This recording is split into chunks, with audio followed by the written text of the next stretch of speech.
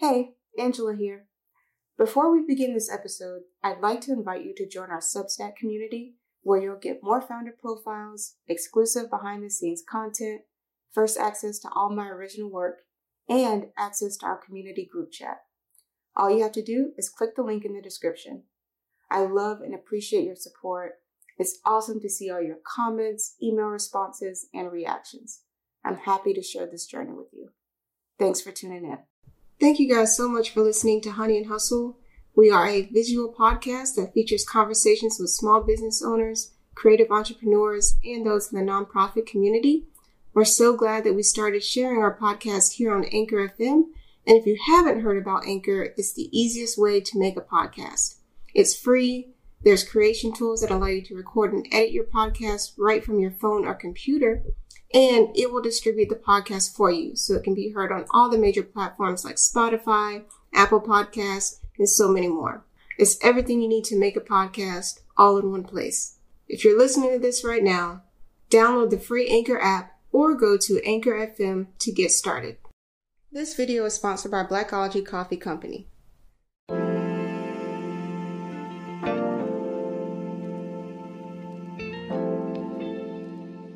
Hey, what's up, everybody? My name is Angela, and today on the Honey and Hustle podcast, I have Ariel Smith. She is the creator and host of the Food Truck Scholar podcast, an incredible podcast about food trucking and all the great things about that. And she's also a PhD candidate in American Studies at Purdue University. Hey, Ariel, how's it going? Hey, Angela, so great for you to have me. Thank you so much. Thank you for being here. So I love eating at food trucks, right? But I also recognize that there are a lot of people who still have not had the pleasure of dining at a food truck. I know. You gotta come on. What you waiting on? In 2020, the year that you can do anything. There are no rules. Curbside. Contactless. Come on now. To-go orders, like straight out the gate. So what inspired you to really shine a light on food trucks and what they bring to the dining experience?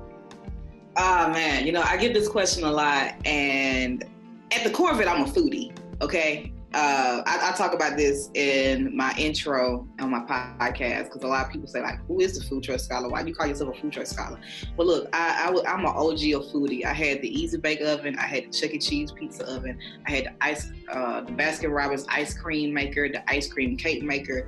You name it, I had it. I realized part of it was because I was a foodie. The other part of it was because I was raised by a foodie, my great aunt. And so later on down the line, I realized that she wasn't necessarily buying those kits for me as much as it was herself, and I was the token for that, and that's okay. We had a great time with food, but she always was a person that loved food and loved street vending. I can be, I'm thinking about myself as a child, how we would always go to the farmer's market on Saturdays, and then I'm from Birmingham, Alabama, so there's an underpass, like you're going towards the east side of town where the main post office is, and there used to be a farmer's market right under the viaducts, right under the highway, and then it moved to Finley Boulevard on the west side of town. So my Birminghamians know what I'm talking about. And we would go there after work. She was a early childhood educator. We would go there after work. We would go there on Saturdays. And so I've always loved the farmer's market. I've always loved street vending. And when her favorite farmer was no longer at the farmer's market and he started selling his watermelons and his fruits, vegetables, all of that stuff at a gas station, we found him and we started patronizing him there.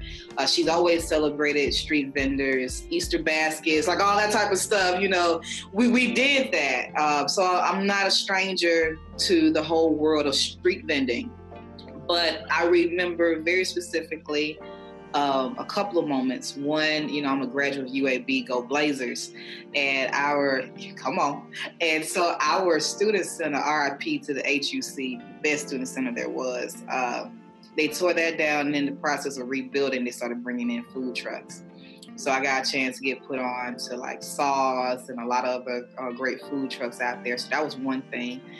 Second thing that happened was my pastor, he was being made fun of because he hadn't had Travis truck. And if you are a Birminghamian, you must have Travis Chicago style food truck known for his Polish sausages. And so he was like, all right, y'all ain't gonna make fun of me no more about Travis Truck. So he brought Travis to the church. Now, I didn't want to admit that I didn't have Travis either before that point. So, you know, we were kindred spirits in that way. And so I had Travis, my life was changed. And my mom was like, well, I had Travis as a child. Like, but you didn't bring it to me. Yeah.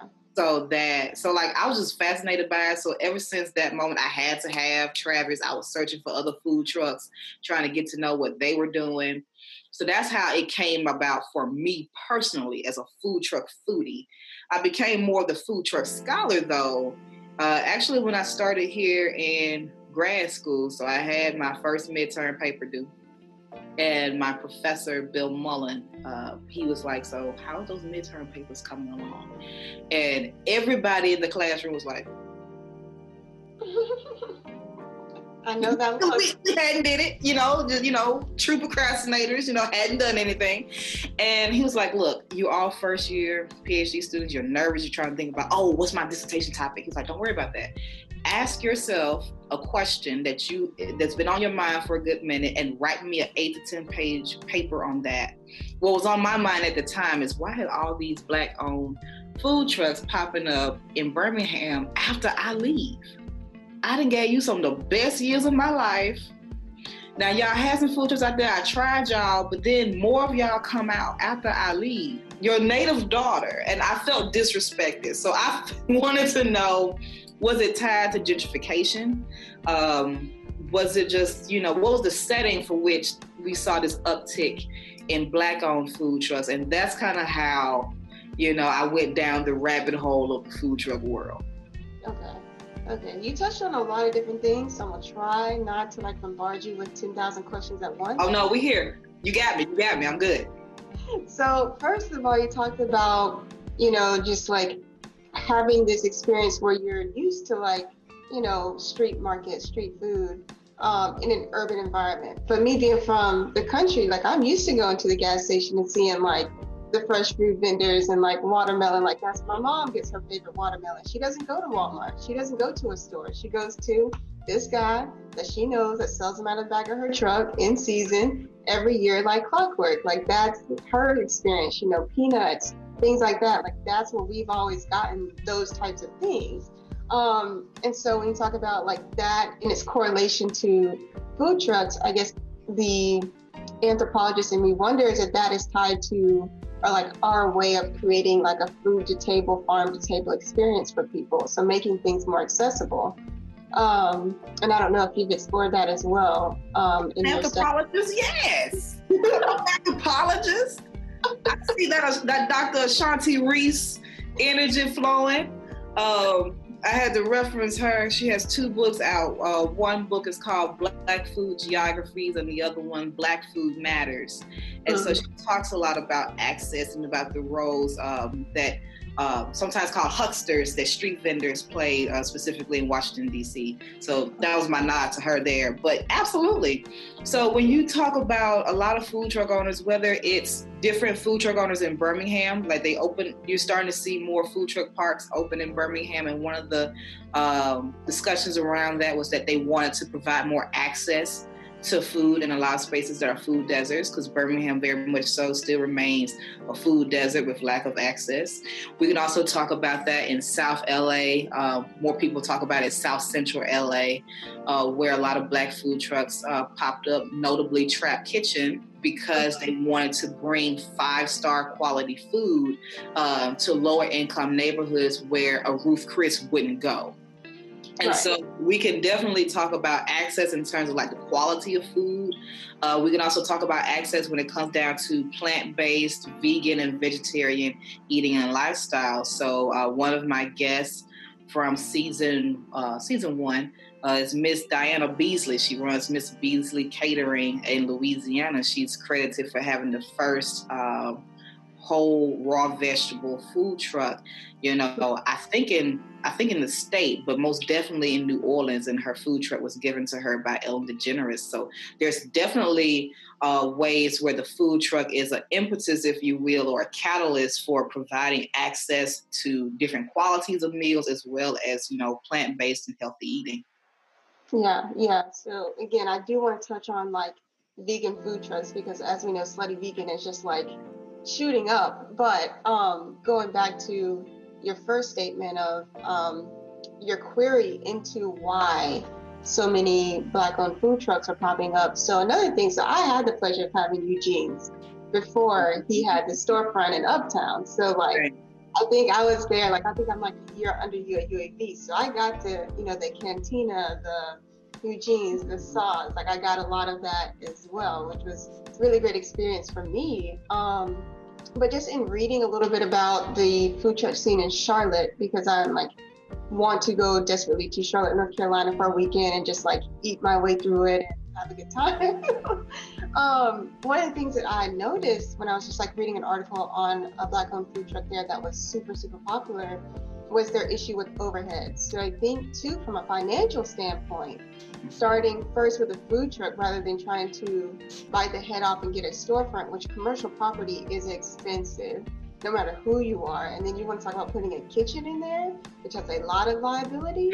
Like for a food truck like owner, that's probably a lot more of a sensible option for you than going off and getting a storefront. And again, to access, not only are they not limiting themselves to people who can drive to them, they can go wherever they want and find people who want to like experience their food and stuff like that. So I guess like my question to you is, so like how do you think that's going to shift the dynamic that everybody has in relation to how they experience American food, right? Because like now you're not limited to what's in your area necessarily. You're just limited to who's coming to your area. That's a good question. And I would say that it's already begun to shift that. And I think a lot of that, let me not say that COVID-19 solely did it. It was definitely in motion beforehand because the food truck was becoming part of the American vernacular, right? You got television like Food Network that has, now competitions around food trucks. You got movies that are centered around food trucks like Chef. You got television like The Last OG, Barbershop 3 had a food truck scene and, talking about that back in 2016. So it was definitely, becoming more and more of American culture. But I definitely think thanks to the COVID-19 pandemic, it has definitely accelerated. So at this point in time, you're seeing brick and mortars leave the brick and mortar and now go into a food truck. Case in point, let's go to Chicago, right? Harold's Chicken is a staple. It's iconic. It's one of the tourist places that if you go to Chicago, you got to try Harris Chicken. You got to go to Garrett's Popcorn. Well, one of their locations, I believe it's the one on 82nd Street. They're in this strip mall. The owner of that strip mall wanted to raise the rent. I think it was something astronomical, like $10,000 a month plus a % of annual sales. And the owners was like, no, we're not doing that. We got a food truck. I've seen the food truck. I've been to the food truck about 2 years ago. They took their food truck, shut down the 82nd Street location, and parked the food truck in the parking lot. So it's the same address, but they're operating out of their food truck because they're not going to pay that overhead cost that she was talking about. We also saw people leave early on in COVID, like in Oklahoma City, people who were food truck owners transition into a brick and mortar. We saw them pull that food truck back out because why? It was, as you just said, it's mobile. They can go to the audience, and this was very critical when we was at the height of quarantining and people could not, go outside. They was able to go straight to the neighborhoods the way the popsicle man, the ice cream man used to do. They was keeping that type of energy going on. It's also about being able to do something that is contactless for the most part, or, curbside. I'm not going to say gone are the days of in-person dining. Absolutely not. But we're going to have to rethink Friday night dining. We're going to have to rethink what fine dining means in many cases, because you have a lot of food truck owners that have very upscale plating techniques, on a food truck. So it's going to revolutionize what we think of as good food. It's revolutionizing what we think as gourmet food, and it's already have begun to revolutionize the American dining experience. And I think it's only going to grow from there. Just to give you a snapshot about the money part of the industry before COVID, at the close of 2017, it was estimated to be a $2.7 billion industry. That was just 3 years ago. Then March of 2018, the Department of Commerce for the federal government, they released for the first time a report about food trucks, because until then it really wasn't on their radar like that. So from that moment of time up until now, where we're seeing that food trucks were the ones that, they didn't get out scot-free from this pandemic, but they were able to pivot in ways that I think brick and mortars were not able to for the most part. We have to revisit this model about what is a stable food and beverage model in the time of COVID and post-COVID. Yeah, I agree with that. I think like you said, and this is the way I feel in general about this pandemic, I don't think that the things in this pandemic that are happening in terms of the economy, in terms of the way people are doing business, is anything unique. I think it's just a pressure cooker situation. When everything hits the fan, it's going to speed up things that were naturally going to happen anyway if there were no plans in place. And so with the food truck revolution and augmentation of people dining at food trucks because they are safe, more safe than sitting inside, you get them to go get them contactless. They're somewhat more accessible in that they can come to you. We're seeing that was something that was probably going to happen anyway, but it just made it happen a lot faster because they had no choice. And so, sorry. Oh no, I was just gonna say something because it's funny how you had the conversation about in some ways it's safer because what people have really critiqued the food truck with and have been very skeptical with is the whole notion of safety. Is it clean? Is it sanitary? Food trucks in many cases, there's still, as you said, many people have not eaten from a food truck. It still has that connotation in some spaces as being roach coaches, right?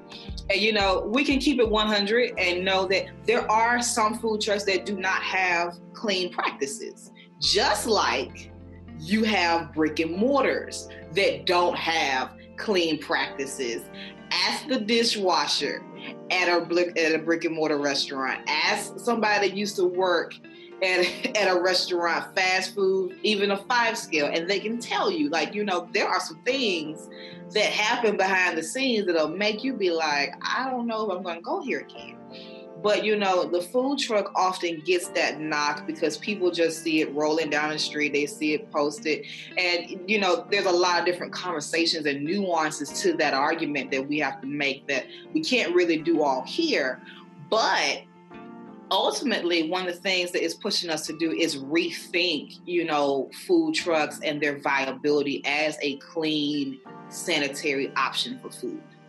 Yeah, I agree with that 1,000%. I completely forgot about the roach coaches comment. I mean, but I feel like that was just so before our time. I think by the time that I had started experiencing food trucks, that was the last thing on my mind because they also have safety ratings and health scores that they have to put on display for customers, just like a brick and mortar. So I mean, this, I don't know, somewhat maybe subliminal or subconscious assertion that you don't feel safe eating there, to me was just kind of let's talk to your favorite McDonald's when you drive through and see what their health score rating is. You know what I mean? Two could play that game if that's what we want to do, but Yeah, but for some people, it's not so much subliminal.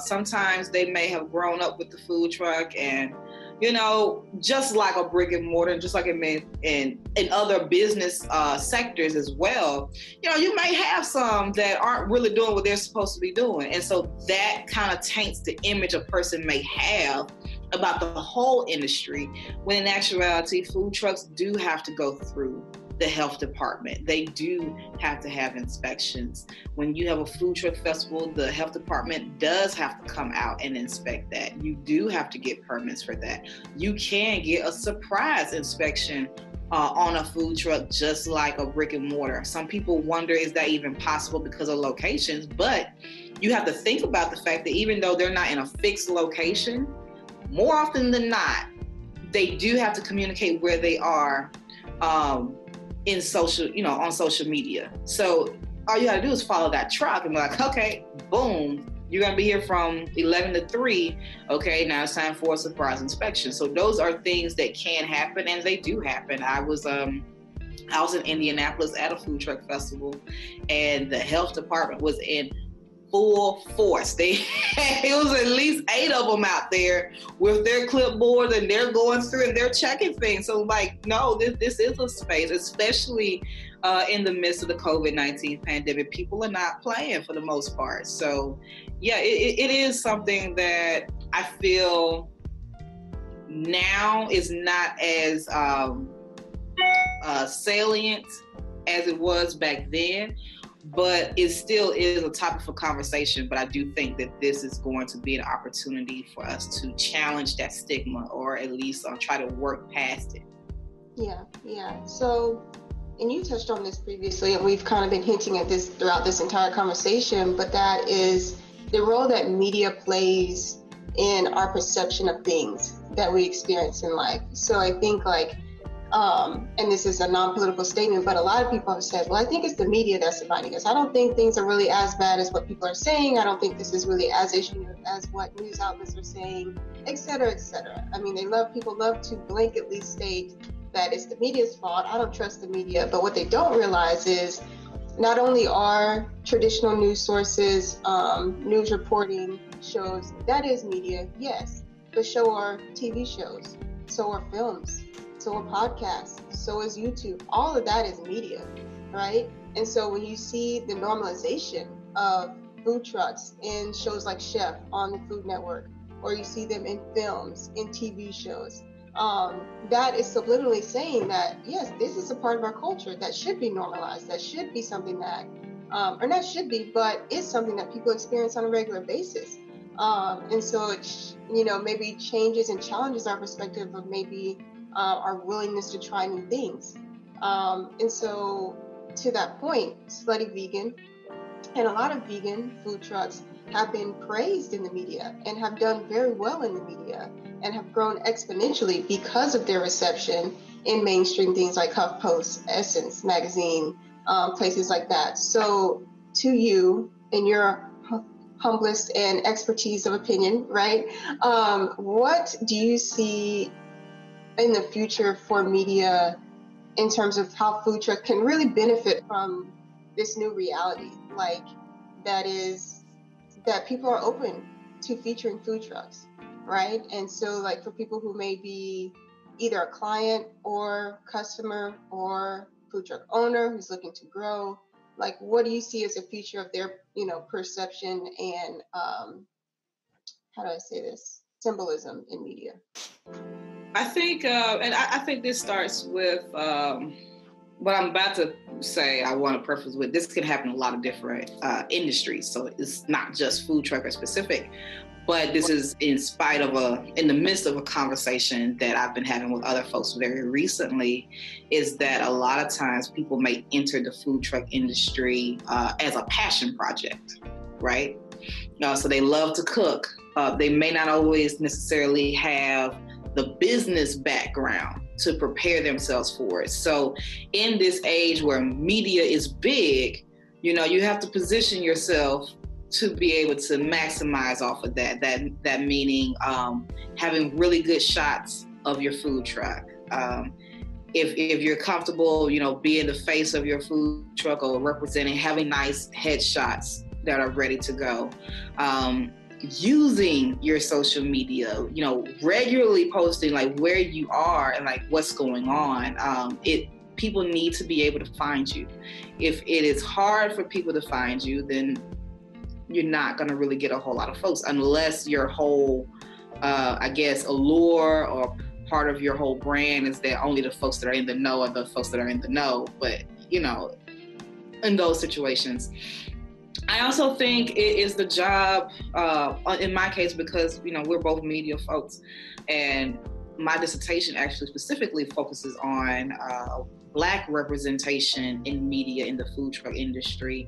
I also think it is the role of the media to do the due diligence to share different profiles of people who are in the food truck industry. So like we have movies like Chef, we have television series like The Last OG, we got movies like Barbershop 3. But when we take a deeper, nuanced look at that, it also paints a picture of some of the stereotypes that exist across race when we're talking about entrepreneurship, and we're seeing that carry over into the food truck industry. Now, there may be ways that they're trying to push back and play on those stereotypes, but nonetheless, those stereotypes exist, right? So we're talking about like Barbershop 3, The Last OG, there's always this whole type of like mass incarceration thing that's happening there. And so it's like, yes, it's great that we have the presence of a Black-owned food truck on television, absolutely, but why is it always that context? And we can talk about, you know, how many people who are released from prison or, you know, they go towards the food truck. It's an entrepreneurial activity. But when we only have that context tied to Black people, and that's the only time we see Black people represented in popular culture, media through that lens, we now have to challenge that. So my role as the media with the podcast is to say, hey, yes, that's one avenue. That's one profile of a food trucker, but so is a former bank executive. So is, you know, a veteran. So is a single mom. So is a retired couple, you know, because we have to diversify what that image looks like. So absolutely, I definitely think that there are things that food truck owners can do to prepare themselves in terms of, you know, investing in their own personal branding. I think what people are so enamored with Pinky Cole, the owner of Slutty Vegan, for is the fact that she comes out and says, we are a marketing agency that just so happens to sell food. Exactly. So that was, I think I'm paraphrasing it, but that was almost verbatim her quote, is that, you know, we are a marketing agency that just so happens to sell food. Now, in that, they have to communicate passion. In that, they have to have a good product.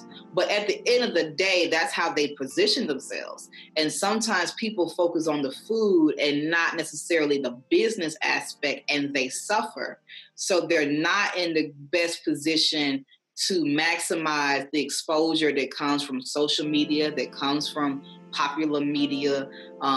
They may not necessarily be keeping up with how it's being represented in pop culture media. You know, me as an academic, you know, I spend that time on that. And of course, I share what I'm learning on, you know, on platforms like yours and this, that, and the third, but they may not always be aware of that. But what they can be aware of is how to position their own story. And I think that's critical, because if they're very open and very clear, very concise and very strong and forthcoming with their own storytelling on their own platform, I think that does a whole lot to challenge or contribute to the narratives of food trucks and media as well. I guess my last question is, so you said on your podcast, you've been talking about how to prepare people who are in the food truck industry or looking to be in the food truck industry for the business side of things, right? So I consider food truck owners to be chefs in their own right. So creative entrepreneurs, like you said, we get into things because we're passionate about them and we want to share that with other people. Not necessarily because I'm passionate about bookkeeping. I could care less about bookkeeping, quite frankly. That's right.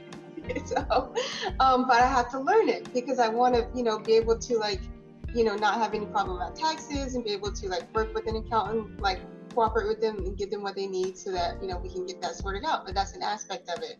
And so what are some of the things, or what are some of the main questions that you get from food truck owners in relation to the business aspect of things? So honestly, it comes less from the questions I get, and I do get some, but it actually comes more from what I observe. So I do get some questions about, you know, operations management.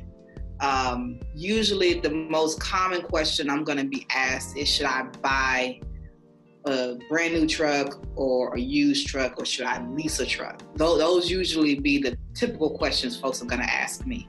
But what I observe and what I hear from my guests, because I always will ask my guests, you know, what's the L you took? What's something that you learned?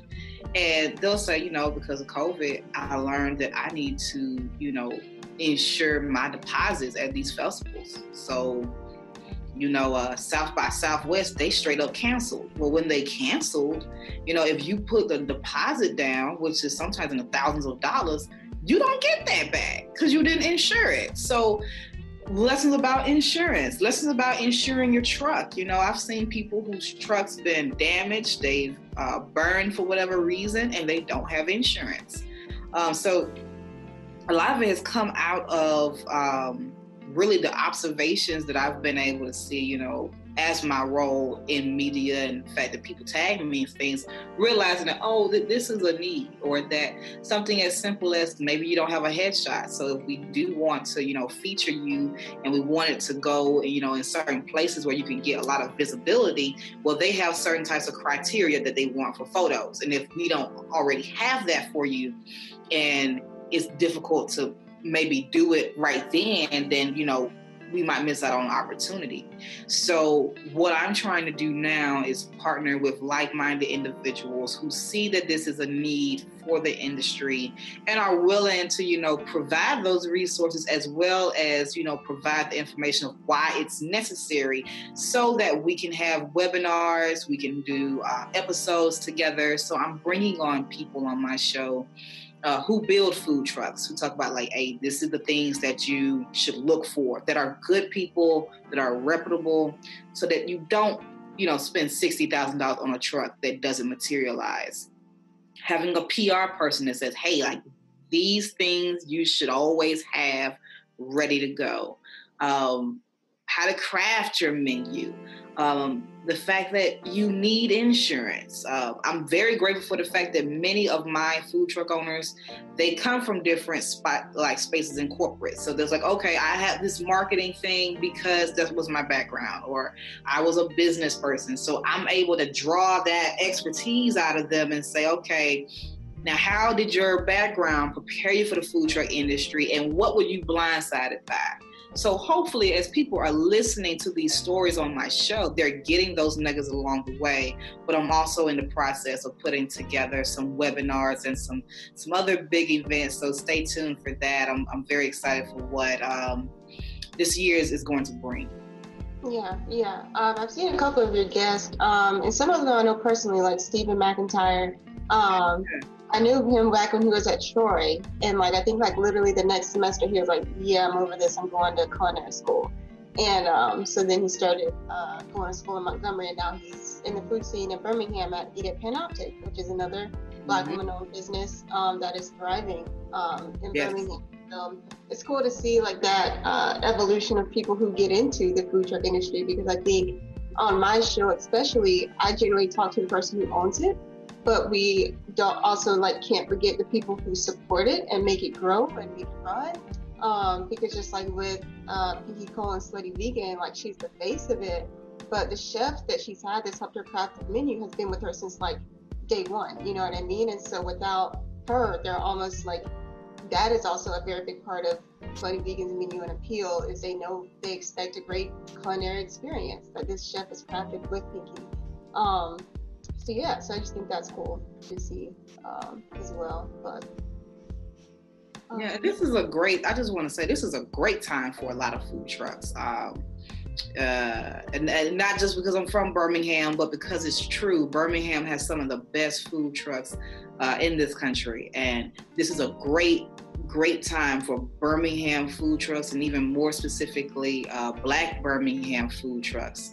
We're seeing Underground Vegan, which is Birmingham's own plant-based vegan food truck, came on the scene, maybe a few months ago, and they're already announcing a brick and mortar for 2021. We're seeing All Shucks is amazing at what they're doing. Eat at Panoptic has been making waves since they debuted. Simone's Kitchen ATL is doing great. Hollywood Grill has 2 trucks. Granny's Fish and Grits was on Food Network. They have another trailer. I think they're making plans to expand even further. So, this is a very, very great time for a lot of food truck owners. And, there is a lot of growth that's happening. I think We know Slutty Vegan because she was the #1 food truck of 2019. I mean, the things that she does is absolute goals, and the way that she has structured her marketing proposition and whatnot. But at the same time, even if you don't have her notoriety, there are still, practical steps that you can do that can put yourself in a very great position. And there are so many Birmingham food trucks and food trucks in Indianapolis and in West Lafayette and California, Durham, like Bariqua Soul, that are just doing amazing work in how they have structured their business. And so, there are people at every level and every phase that have really, done amazing work and have, put the work in, and now we're seeing it. Yeah, I agree. And again, this goes back to, like I said, my first two food truck experiences were Eugene's and Cantina. So minority-owned food trucks that have thriving brick and mortars, but like majority of people don't know them for their brick and mortars. They know them for the food truck. So yeah, and I think too, like, again, this goes back to how people define success. Like, yes, I keep pointing to Pinky Cole because she's just like the first person that pops in my mind. Yep, she is. But she's like, nailed that. She has nailed that. Yeah, she understands the value of media, but also, like Bariqua Soul, that's what I had for my birthday dinner. So you know what I'm saying? So it's just like, you don't have to be this like, whatever big name, whatever, to be successful and have your own measure of success. And so like, you just have to have. I'm jealous that you had Bariqua Soul for your birthday. Like, I'm glad that you said this like near the end. I probably wouldn't talk to you for the rest of it because I'm jealous. I love their empanadas. Soul Fresh spring rolls. Justice McGee, you gotta try his mac and cheese. You gotta try it if you haven't. I'm very jealous of you right now. I love you and I'm jealous of you at the same time. It was so good. It was perfect. And then Big C Waffles, I don't know if you've heard of him, but he's like literally not even a mile from my apartment. What's his name? Big C Waffles. Yeah. I have. Granny's Fish and Grits. They told me about him. You gotta check him out. He's really good. There's some banging good chicken and waffles. Amazing food. See, I just need outside to open up, and then I can, roam the streets. As I not safely and contactlessly, first of all. Well, one of the things is that our travel, through Purdue has been frozen quite a bit. So when it comes down to like travel funds and whatnot, that has been, very different. So, the good thing is that I was able to collect my data before COVID happened. Normally, when you go through the process, you do your coursework, then you take your exams, and then you start collecting data. I kind of did mine concurrently with coursework. So had I not done that, I really wouldn't be able to present, the work that I have now and be on your show and talk about what I found. But, so hopefully, we can get back in my Kia soon, roll down the streets, grab me some empanadas from Terriana and Frederick over there.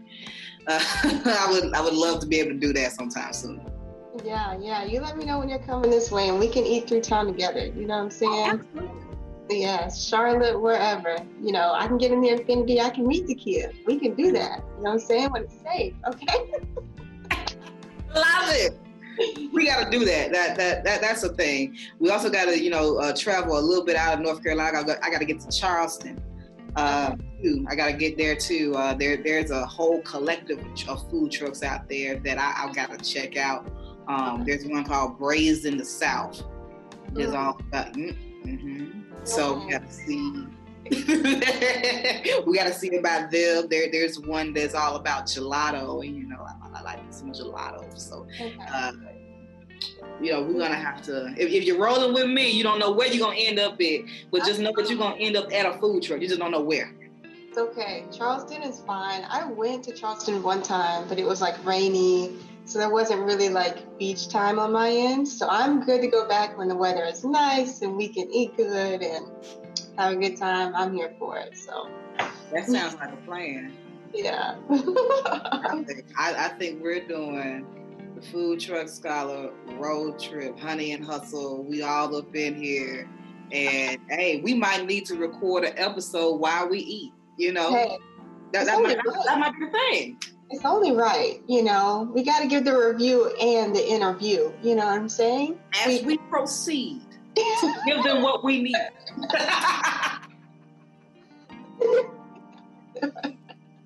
Well, thank you so much for being here today. Thank you for sharing so much about what you do, about food trucks, about the future of the industry, just all the good things. I'm sure people watching this have plenty of homework to do in terms of eating and researching food trucks in their area. So, hey, comment down below if you find a food truck that she talks about and you love it. We want to know about it. We want to check them out. And we will see you guys in the next episode. I'll link her social media so you can keep up with her podcast. And yes.